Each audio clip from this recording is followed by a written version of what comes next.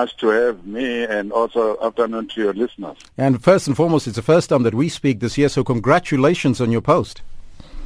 Thank you. Most welcome. Now, you have said that you are convinced that you voted correctly yesterday, but is the ANC going to listen to what ordinary South Africans are saying about the president resigning? Because they're calling for him to step down. Well, the ANC has said there is no necessity, in our view, for us to ask the president to resign, and we have not done so as the ANC. But indeed, be that as it may, we have found no reason whatsoever to ask the president to step down. But you'll also know that when people say resign, it's a request to the person in office. Now, indeed, if the president decides to do so, I can't respond on behalf of the president. Mm-hmm. But from where the ANC is seated, we don't see the judgment saying that the president must be asked to step down or the president must be recalled. Because, again, even the Constitutional Court itself said the president did not intentionally do what it did. It was an error in good faith. But secondly, it says that if the Constitutional Court wanted the Parliament to ask the President to go, it would have cited perhaps Section 89 of the Constitution. Alternatively, the Constitutional Court would have asked the Parliament to hold an inquiry into the fitness of the President to hold office. The Constitutional Court didn't do so. Mm-hmm. Now, some suggest that the African National Congress is only protecting the president because they do not want to be seen to be in agreement with the opposition on this issue. How much of this is true? But we are stating facts. We are being factual. It has nothing to do with the opposition. But which party in its right mind will agree with their political enemies to remove its own leader? I still have to see that party. What is also very strange is that everybody else says that the ANC should have gone to Parliament to vote with its conscience, ANC members, whilst opposition have gone to that Parliament yesterday with a clear view for the removal of the president. So, instructed by their parties that had gone there to remove the president, the ANC was therefore supposed to go there as just a people that must listen to their conscience, not on the basis of the organization that sent them there. I think in our view, it's very much surprising that we expect the ANC not to act in terms of the party in Parliament, but we expect other parties to act in terms of the directives from their party structures. Mm-hmm. Do you think that the opposition parties have enough power in their arsenal to remove the president, or is the ANC simply too strong in Parliament?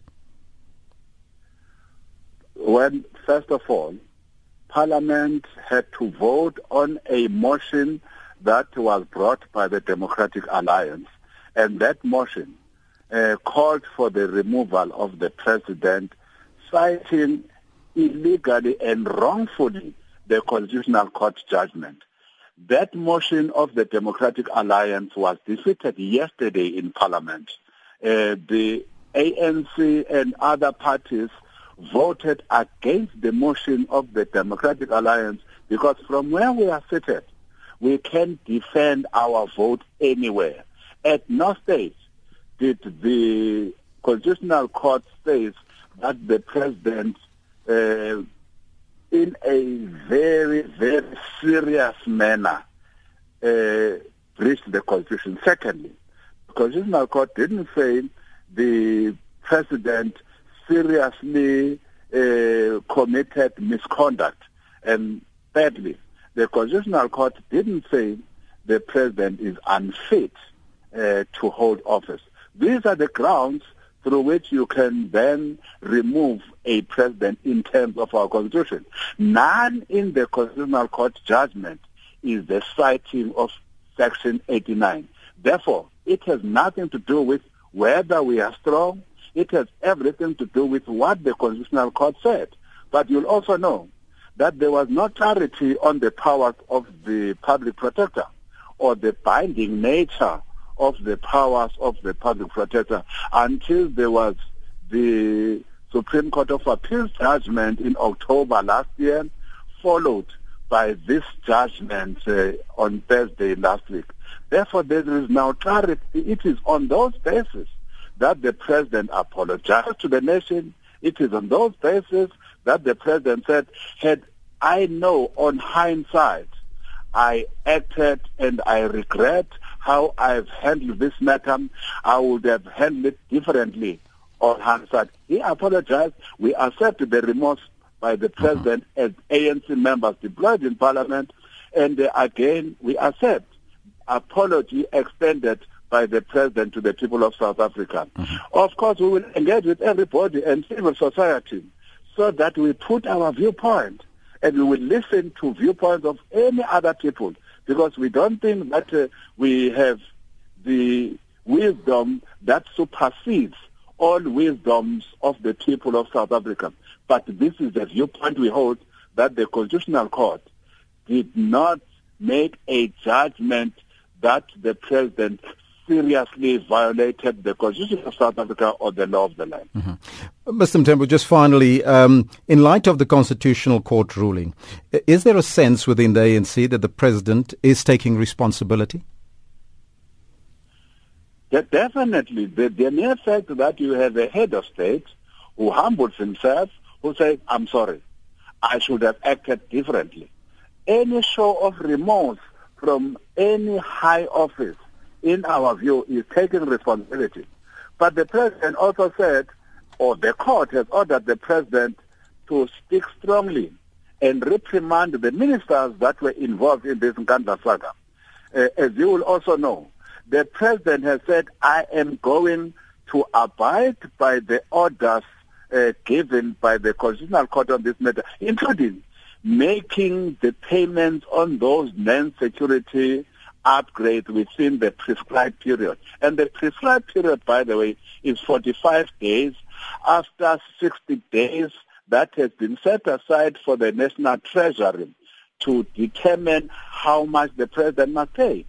So therefore, this commitment by the president to pay all along, by the way, the president said, I'm prepared to pay, but make the determination, how much must I pay?